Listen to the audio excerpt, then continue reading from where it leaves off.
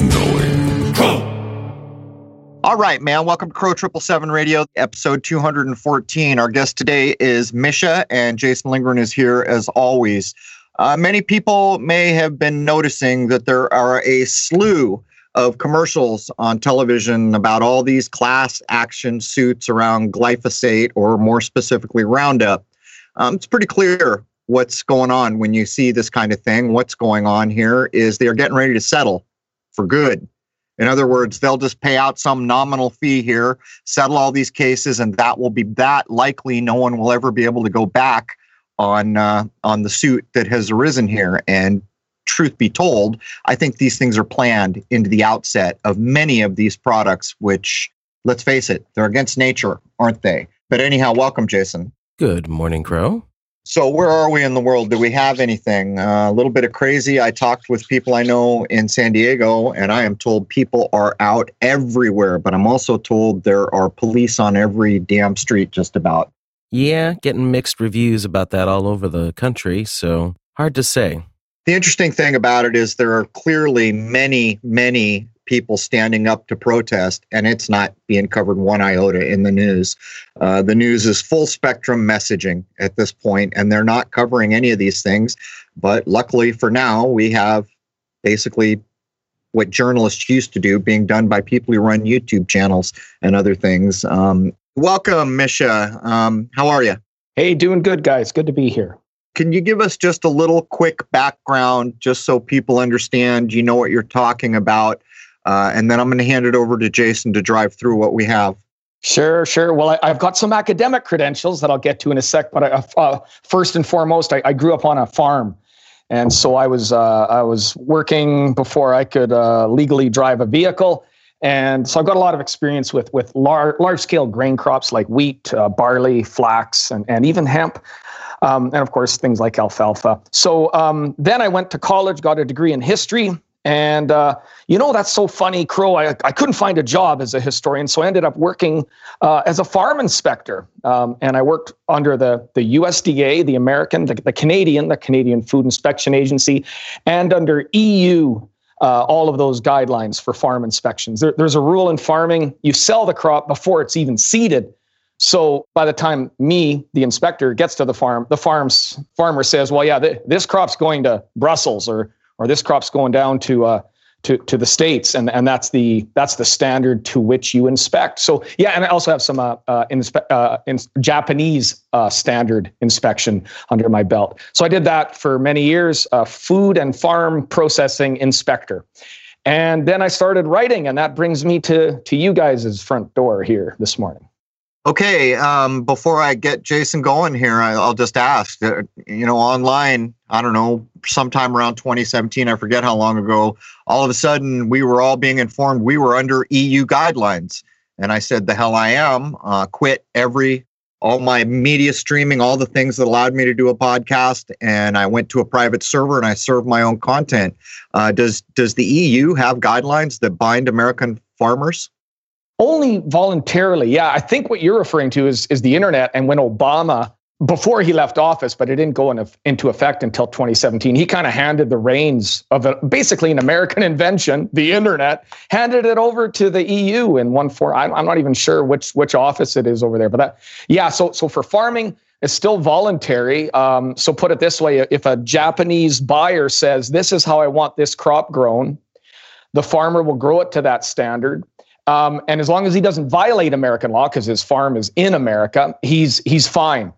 And in fact, if he cheats on the Japanese standard, the USDA won't care. That's a private contract between him and the Japanese buyer. So the farmer is, to my knowledge, to this moment here that we're talking, is only bound by the law of the land in which he finds himself, Canada or the United States. But farmers are very honest. So if they make a contract with a buyer and say, I'll do it this way, I'm going to tell you that 99.99 times out of 100, they're doing exactly what the buyer wants. All right. Well, I'm going to kick it over to Jason. He probably knows a good deal more about glyphosate than I do, though I am very versed in the agricultural ideas we're going to cover, having spent much of my life involved with growing things. But anyhow, Jason, it's all you, man.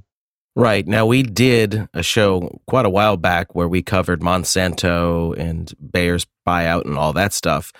So, talking about glyphosate, that is the actual chemical name of the brand Roundup. And you can walk into any Lowe's, Home Depot, maybe even Walmart. I've never actually looked, but you'll find this stuff everywhere. Oh, yeah. Yeah. So why don't we start with that, Misha? Why don't you break down what Roundup and specifically glyphosate is and why we're talking about it in the first place?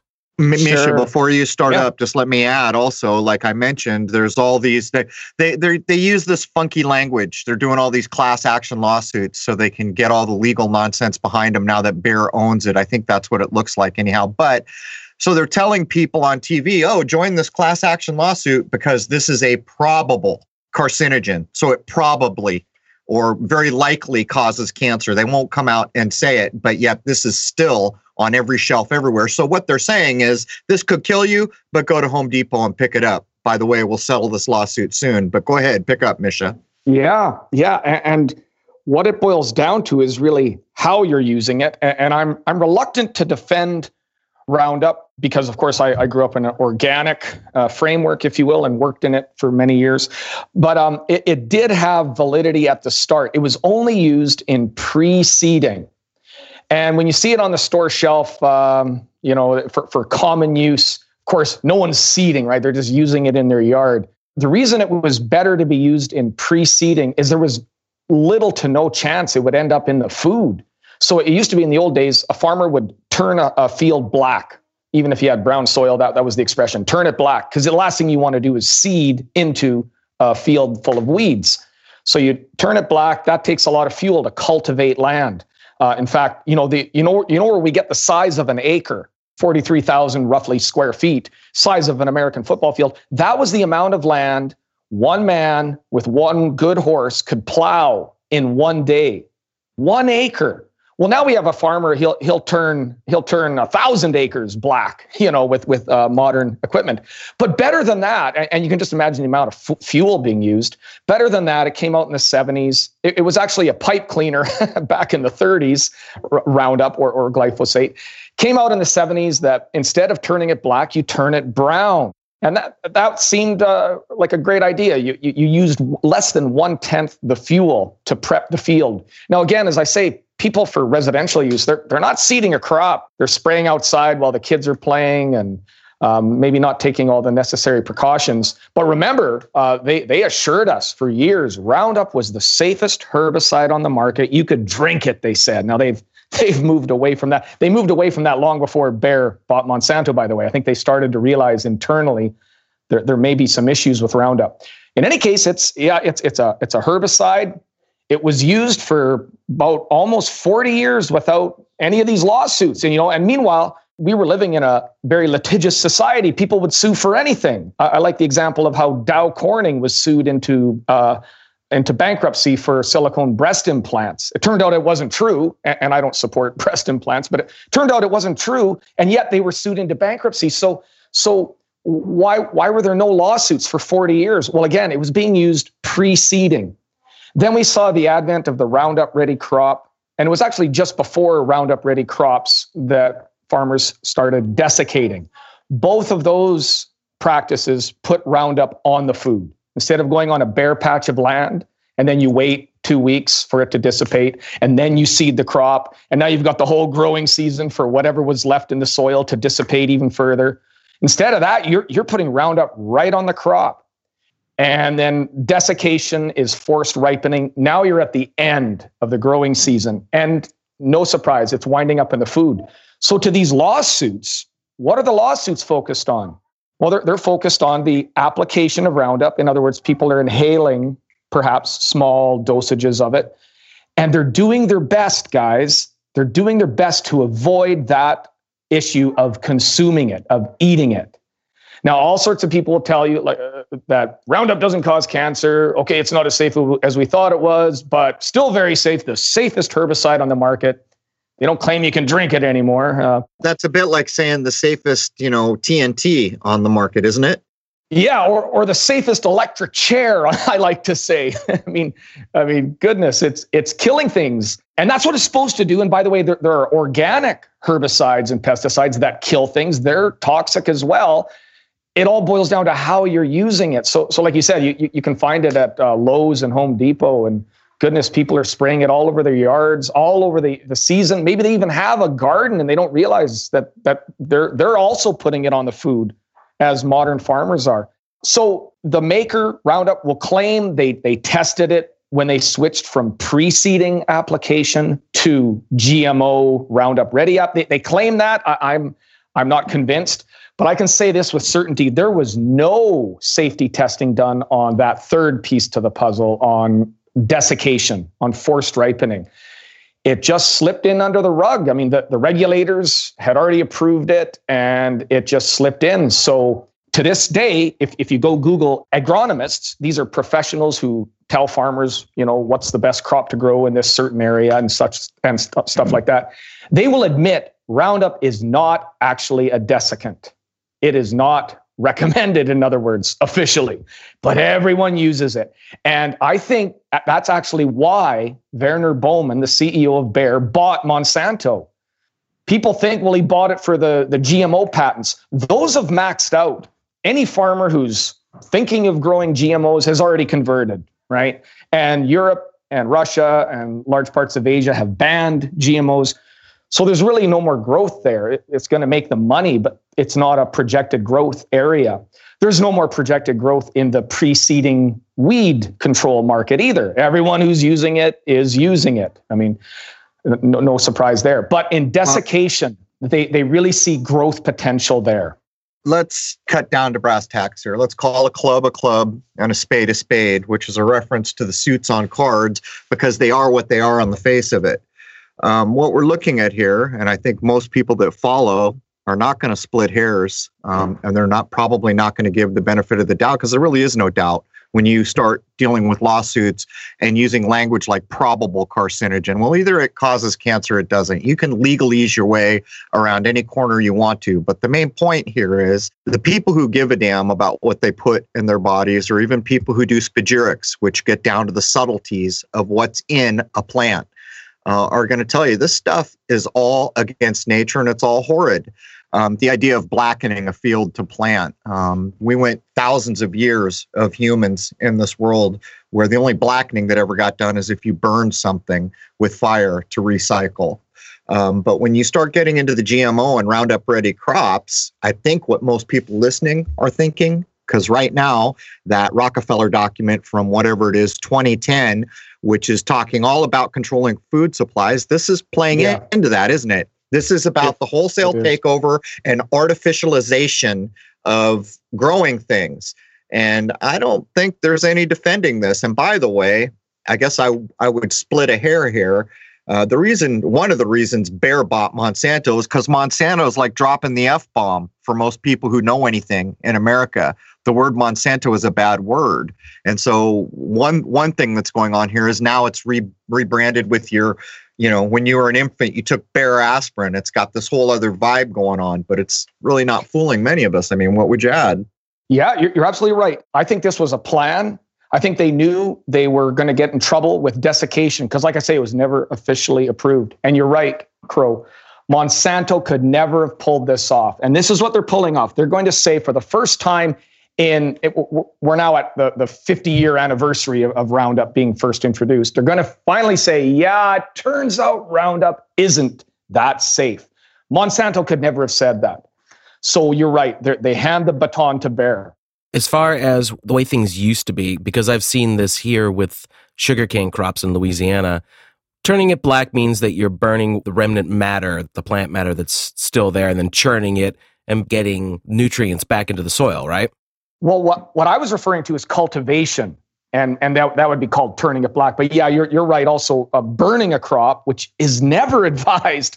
But you're right. A lot of farmers do it. None of them are organic, by the way. Organic farmers never do that. That's another way of turning it black. But I was referring to cultivation, which requires again 10 times the fuel per acre as if you just sprayed the weeds. You're talking about chemically turning it black and then in the same breath saying that burning it is wrong, which we've all been taught. But I think where Jason was going is that's chemically turning it black. But the point I would make is right now there's research coming out that show in Japan, they've slashed and burned for generations. They do it one time in their lifetime, and they know 40 years when the next farmer inherits what they're doing, the exact same forest they burned to the ground will be there. That's the way they've been doing it. And this idea that somehow fire is a no-no, but these chemicals, I mean, that's where you're going, right, Jason? This is a chemical blackening. Right. I wanted to establish what was being done before and then how Monsanto at the time, because Monsanto is definitely a dirty word now. I think that's the one positive thing that has happened with all these lawsuits. But they came in the 1970s, did you say?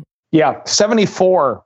Yeah. And how did they convince farmers to start using this? Because farmers are very traditional, I guess you could say. They pass things down generation to generation, and they're not going to necessarily go for the latest and greatest because they know how to make things work in the first place. And there's a very good possibility that it could have been for hundreds of years in a certain location.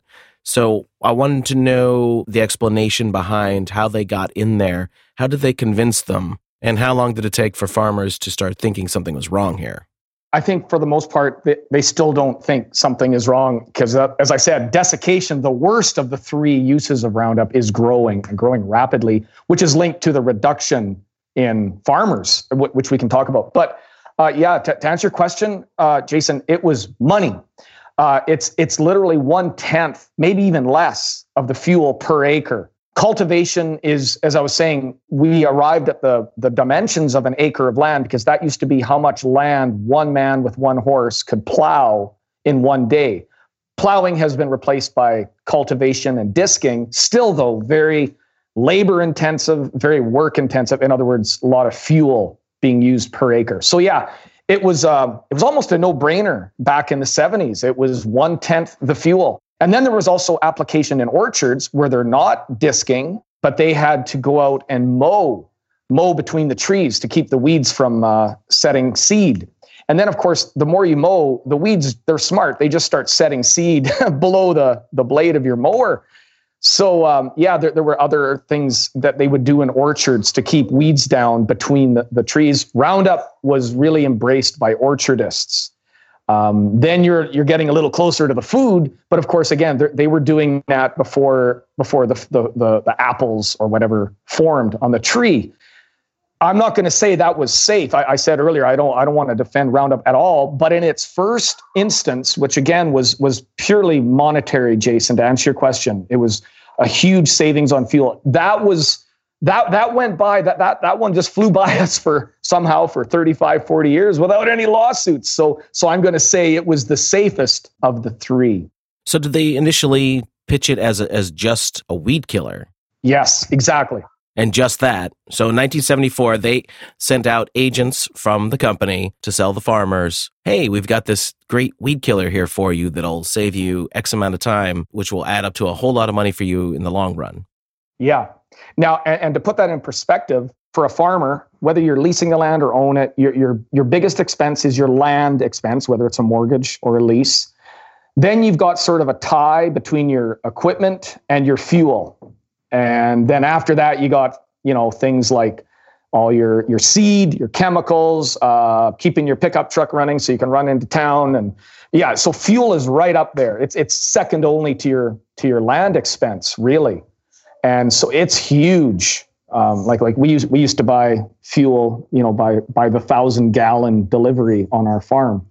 And that was only a small farm, by the way. It was less than a section of land, three quarters of a section of land. So you go through you'll go through all your fuel in seeding, and then you refuel again. You phone the fuel company to come load you back up for the fall. And yeah, it was mainly fuel. The other piece to the puzzle was farmers were already doing pre-seeding burn downs, they're called, a pre-seeding kill of the weeds with other chemicals like 2,4-D. And even in the 70s, environmentalists and regulators knew that those chemicals were ending up in the groundwater, even in well water, which could be 50, 60 feet below the surface. So that was an alarm bell that was going off very quietly inside offices, if you will. The public was not aware of this back in the 70s. So there was, in other words, an appetite within the halls of power, within the regulators, to find an alternative to those harsher chemicals, those harsher herbicides. But the whole system you're describing is pretty clear. So at one point, a dude worked his butt off with a horse to plow up an acre. And he worked hard. It was hard work. So as technology came along, we said, hey, dude, with the horse, you don't have to work so hard anymore. Here's these machines that do it. And by the way, you don't got to deal with the weeds. You just spray this marvelous little liquid right here and all the weeds go away. But as this has progressed, what's actually happened is they've slaved out the farmer. The farmer is completely slaved out at this point. There was no part of this system being implemented that intended to have a concern for nature, for food production, or anything else other than the slaving out and control of the food supply. How else could it be? There are plenty of places in the world that subsidized farmers because they realized the importance of farming. And this went away. Fuel didn't have to be expensive.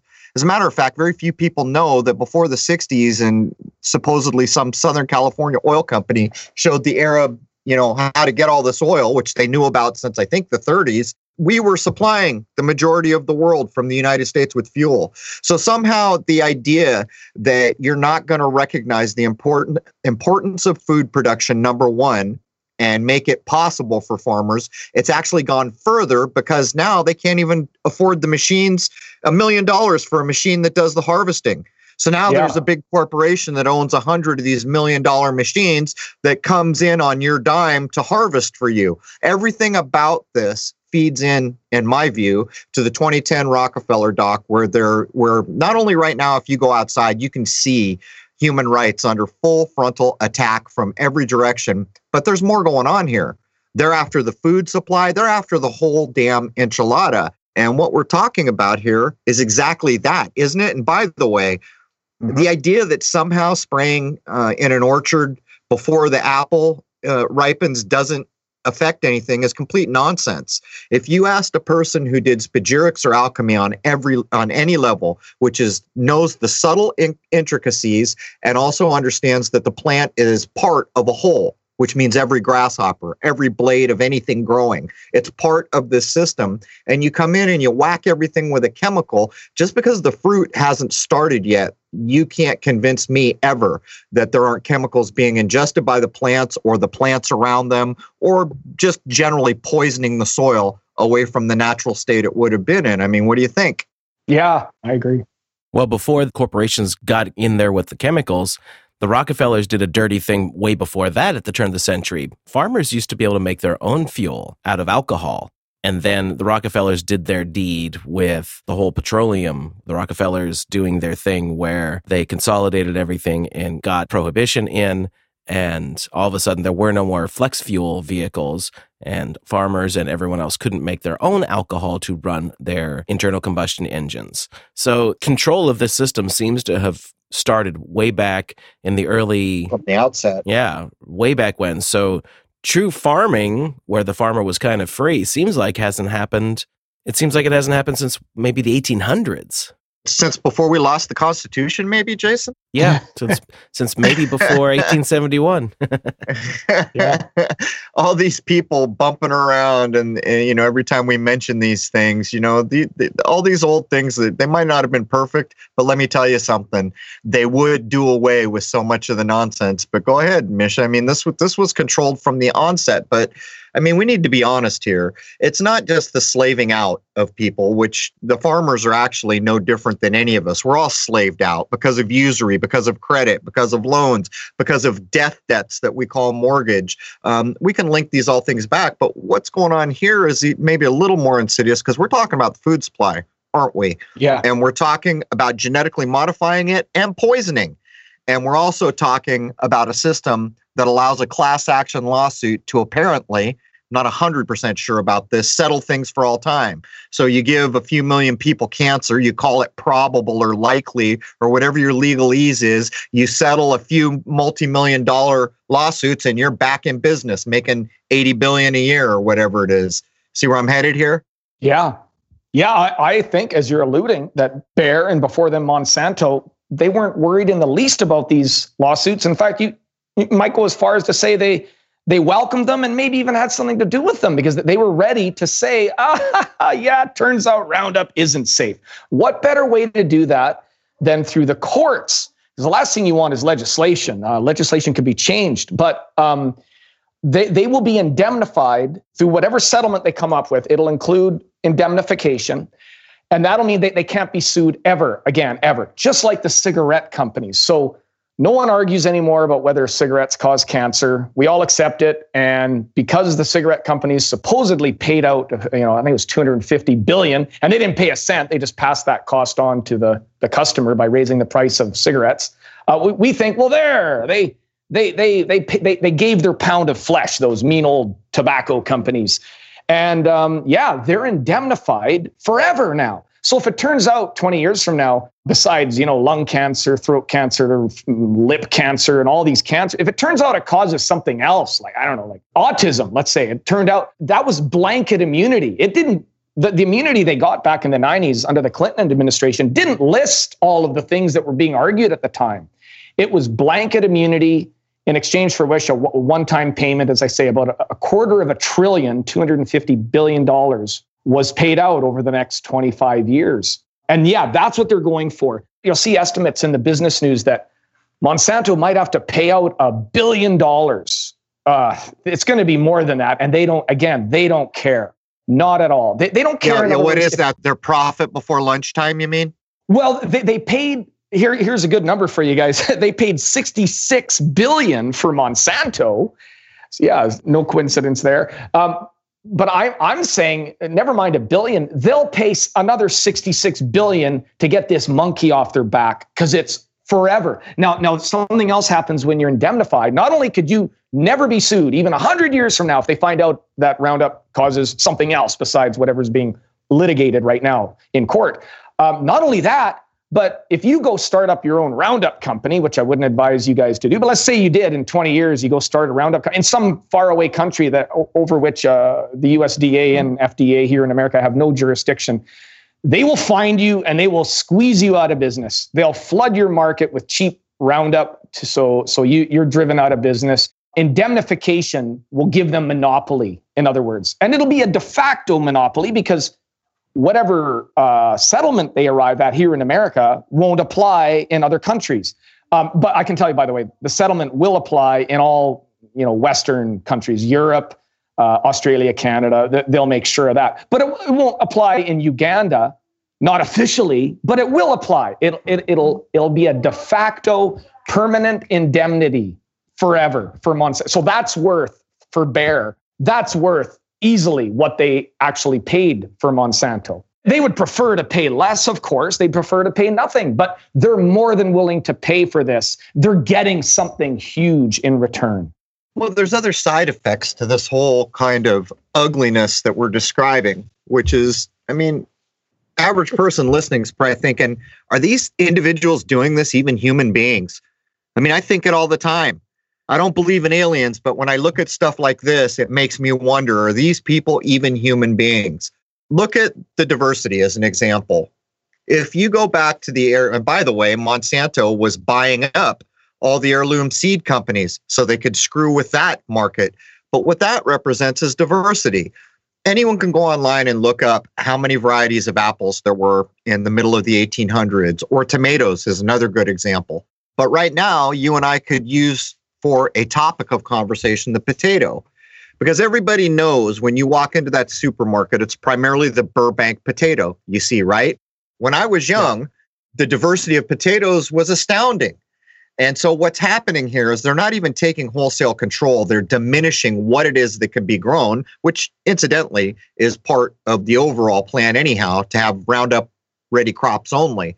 But my point here is if there was ever a blight or something that affected the Burbank potato, guess what? Potato production would be in serious, serious trouble because all the other strains have been removed. There's really no facet of what we're seeing here that is both inhuman, unconscionable, and basically against nature, because diversity supports nature, and it took Lord knows how many thousands of years for all these varieties and all this diversity to come. Can you speak at all to, the Burbank potato is a good example. Do you know anything about it? Yeah. Also, I'd add to that the Cavendish banana. Yep. And then of course the papaya coming out of mostly out of Hawaii. These were all, like with the banana, it's becoming infected with some blight, and the papaya about 20 years ago was becoming infected. So what do? Instead of doing whatever our ancestors did for hundreds of years, literally thousands of years, for any of these, for whether it's potato, papaya, or bananas, or wheat's another one that comes close to home for me. Instead of doing whatever our ancestors did, with like a switch to another variety, they immediately focus on saving whatever variety everyone is growing. So right now, they're going to come up with the genetically modified banana to save the Cavendish. 20 years ago, they genetically modified the papaya. And I give them some credit. They remained within the species of papaya. In that case, they got an old variety of papaya and monkeyed with it. Oh, good. We didn't get grasshopper papaya. They did exactly. us a favor and didn't mix bug DNA with it. They didn't go cross species like Monsanto did with pretty much all of their GMO crops in the 90s. Corns, sugar beets, canola, everything, soybeans. So yeah, I don't know. I don't want to, I hate it when it's like I was saying at the beginning, I don't want to say Roundup is ever good, but it used to be less bad. And so I'd say that about the papaya. I don't think any genetic engineering is advisable. You're monkeying with God's handiwork, which people who study DNA will tell you should just leave alone. Now that we're beginning to get a scrap of understanding of how DNA works. But in any case, I would just say that was less bad, the GMO papaya, than any other GMO we've ever seen. And yeah, they never do what you just said, Crow. Mm-hmm. They never revert to diversity. They're always trying to save, because they're already invested, right? They've got thousands of farmers growing this one monoculture. And so, yeah, they put all their money into saving it. And I'm sure their lenders, I'm sure that the people who back these companies agree. They say, yeah, why? As far as they're concerned, why go down a rabbit hole and try to find an alternative to the Cavendish banana? Let's just pour a few $1 billion into saving it, because everyone's already growing it. So from a boardroom perspective, as far as dollars and cents are concerned, they think that's the way to go. But it has nothing to do with nature. It has nothing to do with mankind farming the planet for thousands of years. Nothing. It's a business decision. You also mentioned that these people aren't human. I don't get into all the alien theories like David Icke does, but I'll say, yeah, I agree. They are not human. They've sold their souls long ago. They might not even have grown up as children with real intact souls. So again, for them, this is a pure business decision. They don't still got to eat. They still got to eat, regardless of what we want to label them. So it even, on the face of it, we don't even really need to decide if there's issue or not, because you said flat out it's outside nature. Nature is the benchmark for godliness. It's perfect. And so what they're doing is wrong. But you see, I remember years ago, it was claimed that the Communist Party in China took all the organic produce that was being produced in China for the Communist Party members. Don't know if it's true, but think about what we're saying here. So you're implementing this one way of things for everyone else, which is wrong. And when you start describing the blight on the papaya, I'm sitting here questioning, did someone intentionally introduce that blight so they could do this? Because it's really not anything more than a boardroom decision for numbers and control.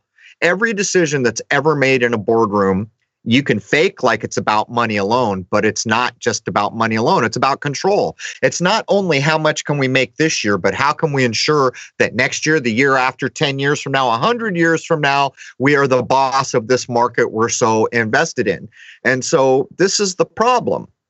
It sets aside everything we know to be correct. For a papaya to have varieties, thousands of years had to go by where nature perfectly decided what the differences were going to be. Now we got some genius in a lab coat in Monsanto or Bayer messing with the building blocks of these plants. And I don't know how much you know about this. I had started to do a line of research where the genetic modifications are not even species correct.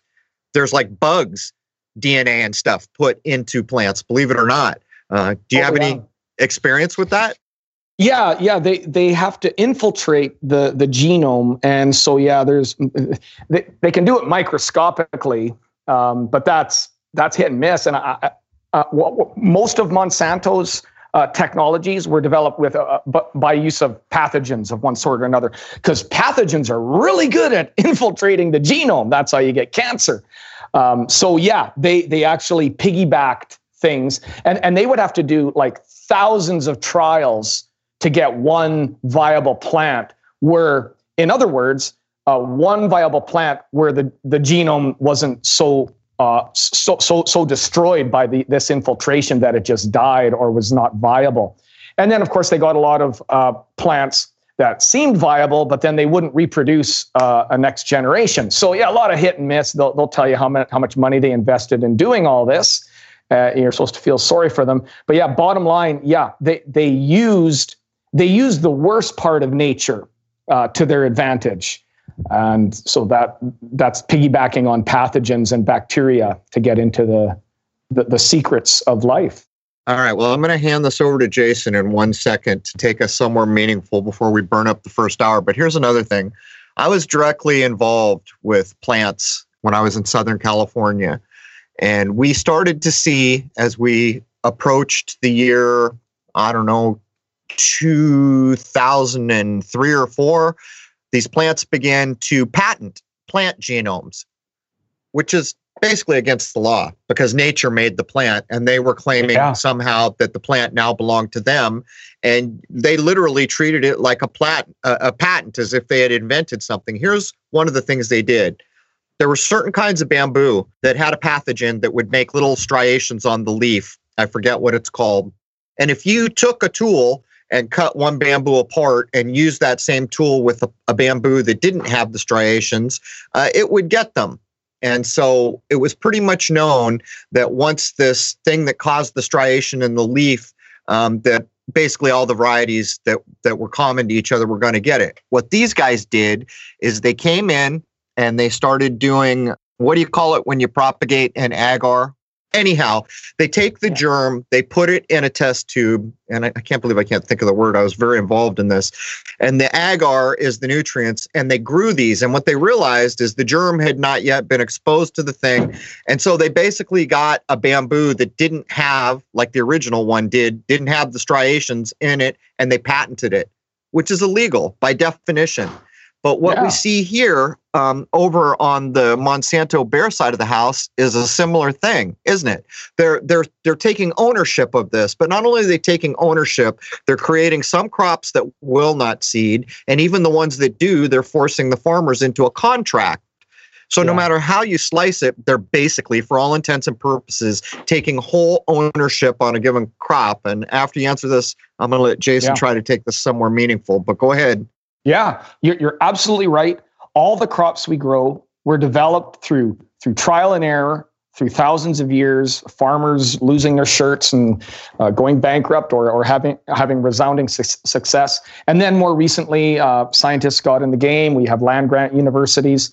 Canola, which is in every deep fat fryer of every fast food restaurant, is a great example because it used to be an inedible industrial oil. It was called rapeseed. And it was used in World War II extensively to keep engines running and certain moving parts. In any case, that was developed, just like all crops was developed through a combination of public financing and, again, trial and error. No private money. There's no money in that kind of thing, or at least there wasn't till recently. So then, they finally convert canola into an edible oil, make it very prolific. And then, in the 90s, along comes Monsanto, and they add what I call, it's not even the icing on the cake, it's the cherry on top, which is just one tiny thing. I mean, if I serve you a sundae, would you say the whole sundae was the cherry? If I charged you $5 for the cherry and just gave you the sundae, that wouldn't make any sense. But that's what they're doing. They added one thing at the very end, in the case of canola, to make it Roundup ready. And canola didn't really need much help. It's a very prolific crop. It'll choke out weeds just fine. But by doing that, they provided, just like we talked about with using Roundup instead of using a lot of fuel to cultivate a field before you seed, they provided some modicum of economic incentive to farmers to switch to Roundup Ready canola, even though, again, it didn't need a lot of help where the weeds were concerned. And so farmers saw a benefit. They slowly started converting. Now you have like 97% of all canola is GMO. And the people at Monsanto and now Bayer, they'll say, well, we never forced anyone. And you can still grow the old variety if you want. Well, yeah, if you can even find it. I mean, some farmers are growing it on contract for like organic buyers. So yeah, their argument flies. It flies very well in the media. The average layman will look at that and say, well, what's Crow, Jason, and Misha worried about? Monsanto never took anything. They never stole it. They effectively stole it. And yeah, by patenting a life form, canola is still a life form, even though they put that little cherry on top. And I just want to back up one sec. The way they introduced that was by patenting, of all things, you guys are old enough to remember this, they patented a mouse. Why would anyone patent a mouse back in the early 90s? And it made the news. People thought, again, the average layman thought, oh, that seems kind of interesting, having no understanding of what the real game was. The game was this: no one cares about mice. There's no Mouse Growers Association. There's a Wheat Growers Association. And in the early thousands, when Monsanto said their next GMO crop was going to be wheat, all the wheat growers said, no thanks. Don't do us the same favor that you did for the canola growers, because they can't sell their canola in Japan and Europe now. Thanks, but no thanks. So who cares about mice? They are using mice now in medical. They'll grow you a new ear on the side of a mouse. But back then in the 90s, no, they did a mouse first to get the public used to the idea of patenting a life form. And there was no one cared. So it was that got their foot in the door. Following that, of course, then yes, they subsequently patented all of their GMO crops. They claim, they'll claim those crops are the be all and end all, but we've grown them for decades, centuries without any genetic engineering. The key that I hope we get into here for all of these crops and all these technologies is man hours. How many farmers you have on the land. So as GMO crops came in, as more farmers started desiccating, as you alluded to earlier, Crow, you need less farmers on the land. As you said, now one farm, he's not really a farmer, he's a manager. He can manage thousands of acres, and he just picks up the phone and calls in the custom harvesting. Can we even, it's farming, but it loses the main tenet. What's important here? That we put everything on a spreadsheet and saved money, or that the product we made was quality? I'm going to hand this over to Jason so he can hopefully take us somewhere that means, by the way, the word I couldn't think of was in vitro, growing in vitro. Go ahead, Jason. The canola thing even sounds like a setup from way back when, because before that, wouldn't they have used lard for frying most of the time? Yes. Yeah. And that's why when we were kids, French fries tasted a lot better at McDonald's. Yeah. And then McDonald's, even when canola took over because it was so cheap, they still put a bit of animal fat in. And then they got sued by the Hindus who thought they were eating vegetarian fries.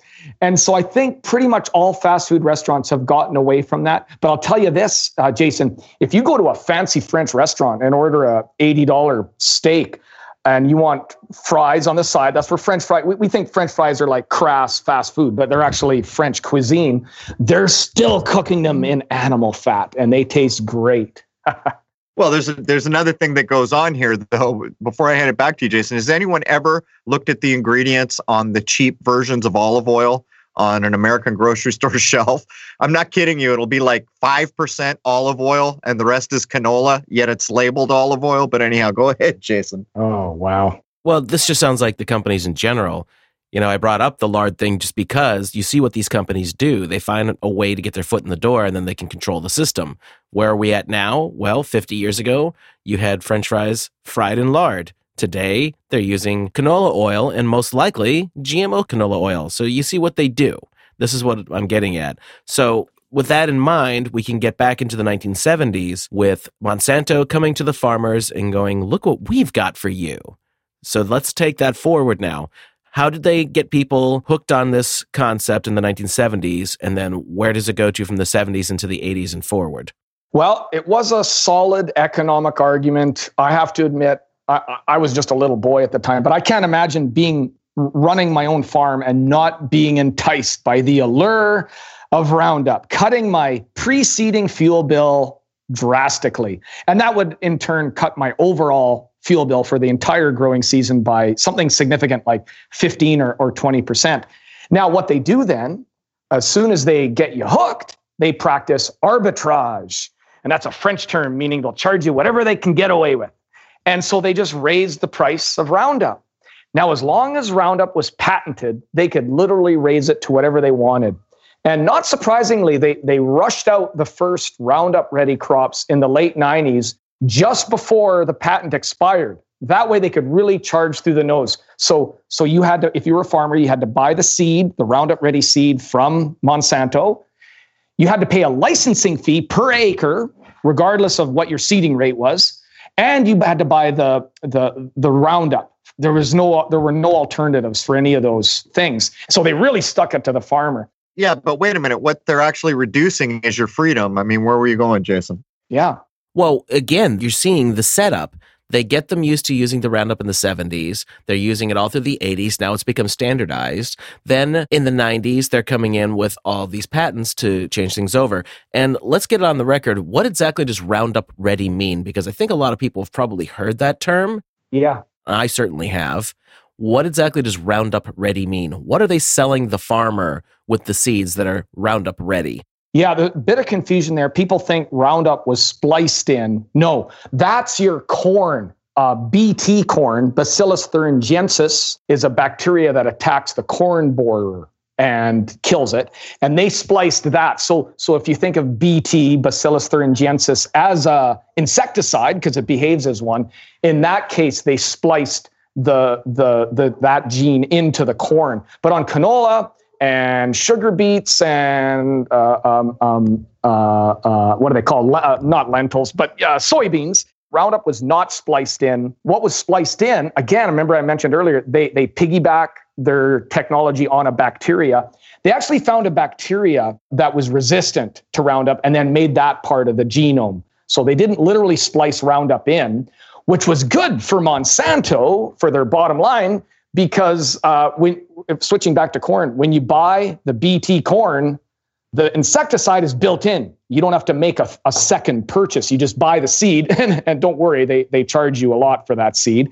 But you don't have to also buy the insecticide. With the Roundup Ready crops, you had to buy the crop, and its genome was changed, so it was resistant, and you had to buy the herbicide.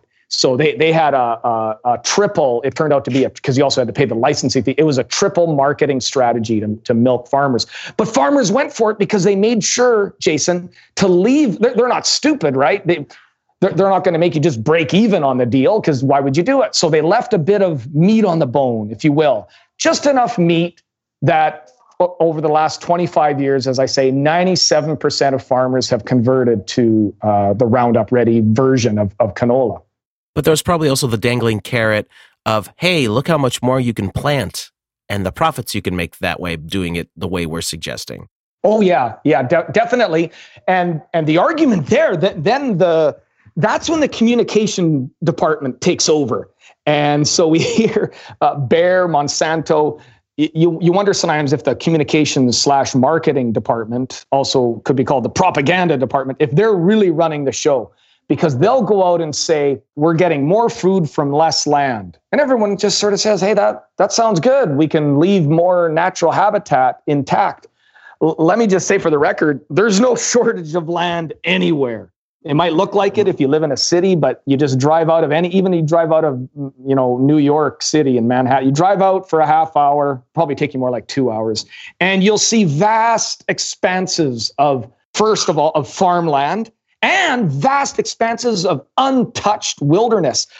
Even between Washington, D.C. and New York, if you've ever driven that route, it's like, I'd say 80% forest. We have so much untouched land, and the land that we're using, even if we didn't have these advanced technologies, don't worry, farmers, better 1,000 farmers than 10, and those farmers will feed everyone, just like they always have. Chicago, New York, Detroit, they all had 1 million people in them before World War I. And don't worry, they weren't shipping food up from Mexico back in those days. They were being fed from probably within 100 or 200 miles of those cities.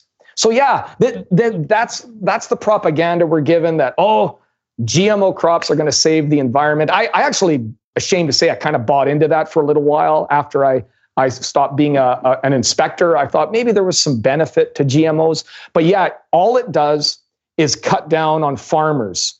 Now, if you cut down on any head count in your labor in your labor calculation, you're going to save money. But is that good for society? And more of us living in cities is how we got like typhoid fever and all sorts of diseases in medieval times and during the Renaissance. You don't want a bunch of people crammed into the cities. And that's all that's happening now. We're just driving farmers off the farm. The statistic to keep in mind is there's 90% less farmers today than there was when Roundup first came out. And there's other reasons for that, but Roundup played a large role in reducing that head count. The whole land thing is a talking point that they use, that there's not enough space, there's too many people, all that. That's just more propaganda that they like to push out on us. But we're going to have to carry that over into hour 2 because we're here, Crow. Okay. Plus we're sidestepping the obvious thing that this is just another case of a system coming in to slave people out and control them and refusing to look at the place we live as a perfect whole. Nature is perfect. And this is an assault to GMO out a crop. When I was in the 70s and we came across this country and we did it every year, at least twice when I was young, 3,000 miles.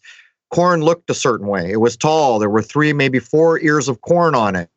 By the time we were getting up into the 90s, we were driving across and there was all this Frankencorn. I don't know what it looked like anymore because it had all been kind of genetically assaulted. But we're going to get into ideas that we couldn't cover in hour 1, and it's going to relate probably a little bit to some of the nonsense going on in our world, which, by the way, many people are beginning to protest, whether they're more worried about some make-believe sickness or freedom, to put a blunt stick in your face. But I hope you'll join us all over at crow777radio.com. That's CRROW77radio.com. That is the only Crow site, and there are fraud sites, although I think PayPal's getting ready to whack 1 or 2 of them down. We're going to cover things that we can't cover in hour 1. It will mostly be to do with the supposed virus if we get to there, because there's an actual effect that we're going to cover about what does ingesting all this do? Why is there a lawsuit that's actually going to admit, as much as it's willing, that these are probable carcinogens? Well, this is legalese trying to diminish a payout, isn't it? It's not really telling the truth. But anyhow, for the other half of the Monsanto story, join us at crow777radio.com for hour 2, where we can cover anything we want. There it is, man. Cheers.